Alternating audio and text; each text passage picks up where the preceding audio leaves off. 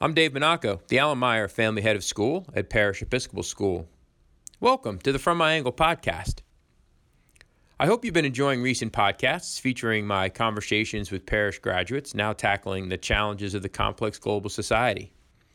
Lauren Sandstead from our class of 2013 represents yet another example of the thriving young adults who call parish their alma mater. Lauren attended parish for 11 years, participating in numerous academic and co-curricular programs while on our campus. After parish, she attended the University of Missouri's Trulatsk College of Business.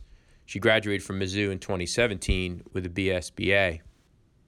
Lauren's professional career began with her acceptance into a leadership development program with AT&T, and then her recruitment to a digital media company in Dallas called Reflect. Lauren has risen to a role as an account executive in sales with Reflect, a boutique company which powers digital signage and digital experiences in physical places. It is a robust software as a service platform company. It has national clients such as Best Buy, Levi's, Polaris, and Macy's. In this episode, Lauren and I discuss not only her parish and Mizzou experience, but ways that she has both leveraged and contributed to parish since graduation. Lauren is a mentor in our Parish Leads program for our upper school students, and she has utilized our Parish Connect program for our young alumni with tremendous energy. I know you will enjoy this conversation with an incredibly impressive recent parish graduate, Lauren Sandstead.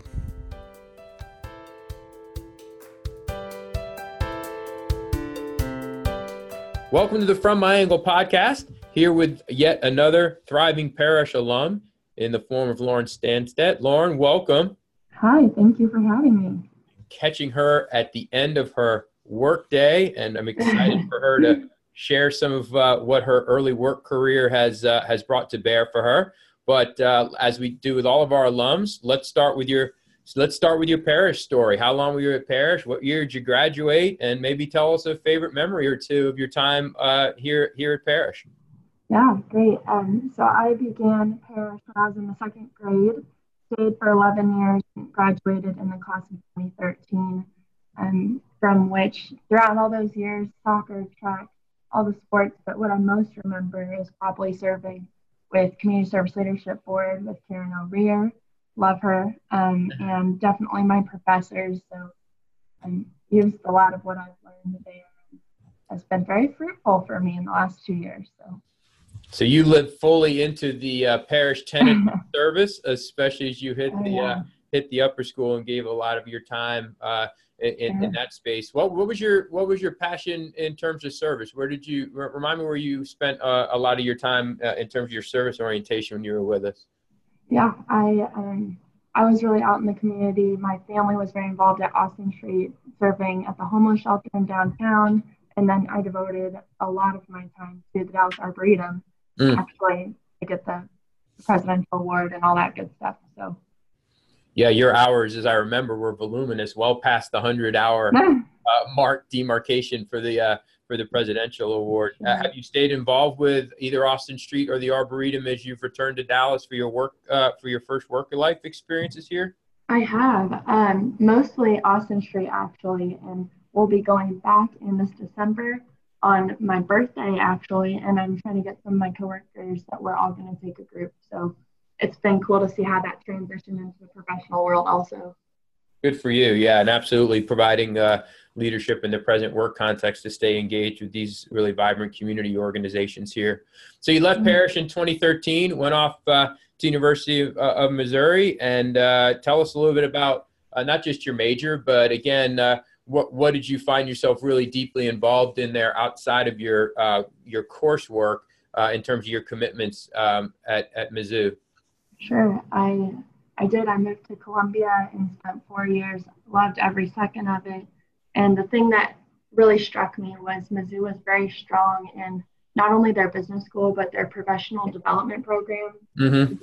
And that's where I devoted a lot of my time, following through the theme of connectedness is what I guess I would call it, and community building, networking in the business world is what we would say. But I was in an alumni mentorship program where a Mizzou alum, actually from Dallas, and I were connected, and she worked at a large corporation and walked through those 4 years with me. So a really great gift that I'm excited to now pass on as I help out with Parish. But that is what I definitely will remember most about getting myself prepared for entering the workforce. So you are the fifth, if we consider Teal and Cooper, Teal and Tristan Cooper as individuals, not just a brother. Yeah. You're the fifth alum that we've recorded a podcast with, and to an individual, each of them, Quincy Powell, Cole Jones, the Coopers, yourself, have all spoken about the power of networking, either through affiliations in their admissions office or networking on campus, or the types of experiences that you've talked about.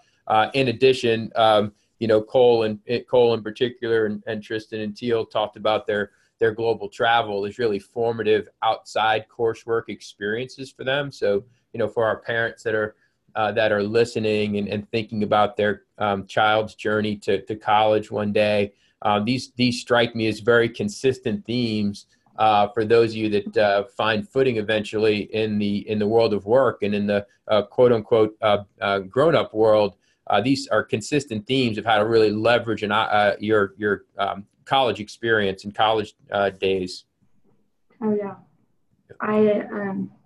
I also have a passion for travel, and especially internationally, and I think that that's something that, like you said, the classroom really doesn't give you that perspective, and that's something that as I've continued to travel and come back to the boardroom at our company and am able to speak to global markets and able to speak to what the industries and our suppliers in China are doing and different things like that, it's equipped me well at a young age. So definitely would recommend that. So what advice would you have for students or parents listening relative to how you learned about, Mizzou is a big university, how you learned about the professional development arm that they had there and these networking services? Where did this become apparent to you, and how did you discover it? Where is the best place to look? Yeah, I'd say as a Parish alum, one thing that was ingrained in me over and over was having the boldness to ask for help, to confront professors, to understand why I received the scores I did, to understand why they were signing the things they were. So really, that was who I was, and I got to Mizzou in this huge school. And I remember walking into the business school and going, okay, now who do I ask? Besides just my teacher, who do I ask for help? Because I'm going to need it. That's a no-brainer. And someone had directed me and said, okay, there's the career services. And so I think it was sophomore year, I walked in and I said, hi, I'm Lauren Sandstead, and I'm going to need a job. Point blank, out of the gate, I'm looking for multiple job offers. And so how am I going to do that starting now? And Mizzou is very well organized in the fact that they assign me a personal career counselor, just free of charge, completely passionate about my success. And I took full advantage of that, and it behooved me. It was great. And because of that, I was able to really find a lot of success in May of 2017 when I graduated, and I had choices. Yeah, so it sounds like a combination of curiosity and really seeking answers, and then a boldness to go and ask the question, or the two characteristics that you would identify. I would say the intellectual curiosity is another thing that one of my professors would talk about, and I think Parish emphasizes that also. It's a great skill to have, and I see that a lot in the most successful people that I work with, even in my profession now. So you mentioned being at May 17 with a variety of options. Tell us where you landed initially as you left Missouri, and then tell us how that segued for that first job experience in Atlanta back here to Dallas. Yeah, so I had a few options come May, and really the one that struck me the most was because I knew I wanted to go with the large corporate world, and I wanted to explore what this corporate ladder meant, and that mentality of of being trained well and doing a job thoroughly. So I took a job with AT&T corporate headquarters, moved to Atlanta, and was accepted into the executive program with 9 other kids in the country. Went through the program. It was excellent, learned so many valuable things, which I now use at the private firm that I chose to move to be back in Dallas towards home base. And now I work for a firm privately owned called Reflect, and it's similar to the guys who started broadcast.com took that idea of streaming media and took the idea of streaming and software as a service to build up what now our company does to power solutions that do digital signage. And what I mean by digital signage is the menu boards that you see at restaurants, the screens that you see at the Cowboys stadiums and football stadiums and things like that are all powered through a turnkey solution that we provide. Mm-hmm. So it's been so fruitful, and it's been so encouraging to be able to find leadership positions, I think, like throughout these different jumps and throughout the skill sets. And obviously there's a plethora to still learn, but to have an environment to go to work every day that wants to see you be successful, even at your age and at the status you're at. So you've been given a lot of project autonomy quite early, given the relatively small size and kind of boutique nature of Reflect, correct? Sure. Yes. And it's been great. And it's allowed me through that, I think, like going back to the leadership aspect, that's something that I see leadership as you have the responsibility, so now what are you going to do with it? As opposed to just hanging out and waiting. It's kind of that motivation and the self-starting aspect that I really went after, because I saw the most successful people that worked with me, they went after what they wanted.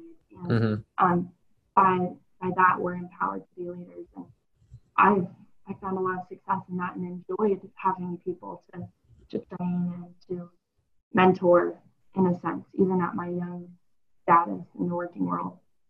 Yeah, so one of the reasons we're having these alumni calls are not only because we're proud of you all and what you're accomplishing, but we are aspirant to learn from you, because we are trying to move Parrish in the direction of preparing students for what our mission statement calls this complex global society. And listeners to the podcast don't need to hear me wax on any more about this, but in general, what it means to us is that learning here needs to be more fluid between disciplines, for example, even between grade levels.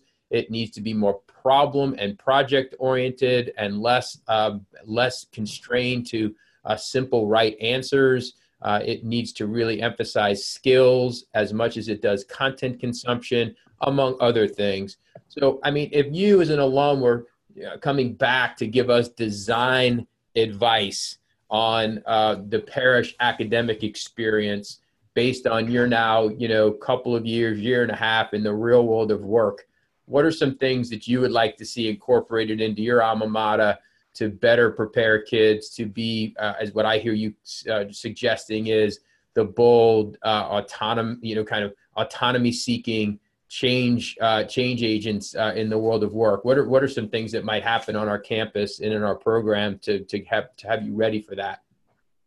Yeah, that's a great question, and I think to answer that, there are a few words, I guess, that whatever centered around that could look like. But one is, I think, direction. That's something that as young people, we are not sure.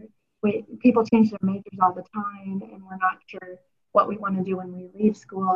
And people run into all of these obstacles in that sense. And I heard someone say once, you could go 100 miles an hour, but if you're going in the wrong direction, it really doesn't do much for you, does it? And I thought, whoa, okay.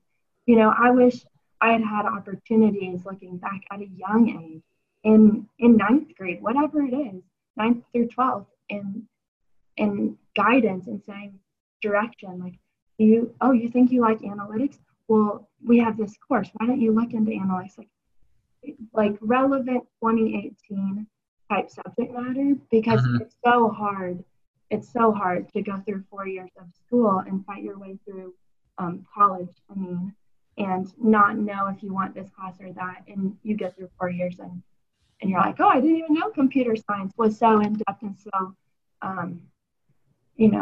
providing as a career. And should I have known that before college? I think things like that. So the programs like I see robotics and the types of things that Parrish has capitalized on and would encourage that to continue in new ways and innovative ways, which sounds like are happening. And I think the other thing would be continuing to have leaders and teachers that are encouraging resilience. Resiliency is probably one of the things that has gotten to me to where I am. And it's not taught in college, definitely not taught, but the kids who have it in those 4 years of college are so successful because they know, okay, that test didn't go well, and I need to know the root cause, not just keep going. And Parrish has taught me that, but I think if there were programs or ways that we could encourage young people to say, it's okay, fail fast, that type of idea, we could see so much success down the road when it really matters, when you're really in a board meeting and the Q4 numbers aren't where you thought they were going to be. How is resiliency embodied then? And did I learn it at the right age? I think that would be something would be really, really neat to have. Yeah, that's tremendous wisdom. And I think the notion, resilience comes from being engaged in work that doesn't have right answers. And too much of school is about getting the right answer to get, to get the grade, to get the transcript built, to get to the college, right? So one of the best ways to create resilience is to throw open-ended problems and tasks in front of students where the worry is less about what the right answer is, and the excitement is more about trying to figure out the best way to proceed. And school has just not been wired that way. We are certainly interested in again, creating those learning conditions. And relative to that first piece, we call that meaningful, authentic work in our terminology here around Reimagine, which is that at any point in time we can make a task or a piece of learning that's being done in history or science or math or English connectable to a current condition, we should aspire to do that. And there's a lot of tension, obviously, around teaching classic British literature, for example, and connecting it to a real and authentic task. So you've got to balance the need to provide the type of robust college preparatory education that is our charge, with this also similar quest to prepare kids for the complex global society. But I think you've enumerated two really excellent pieces of advice for us to continue to think about. In the time that we have left, I want to acknowledge again the benefit that you've derived from networking, and how really insatiable you've been even in seeking that back here at Parrish, though Missouri's program sounds as though it's been outstanding and really supportive of your growth in that regard.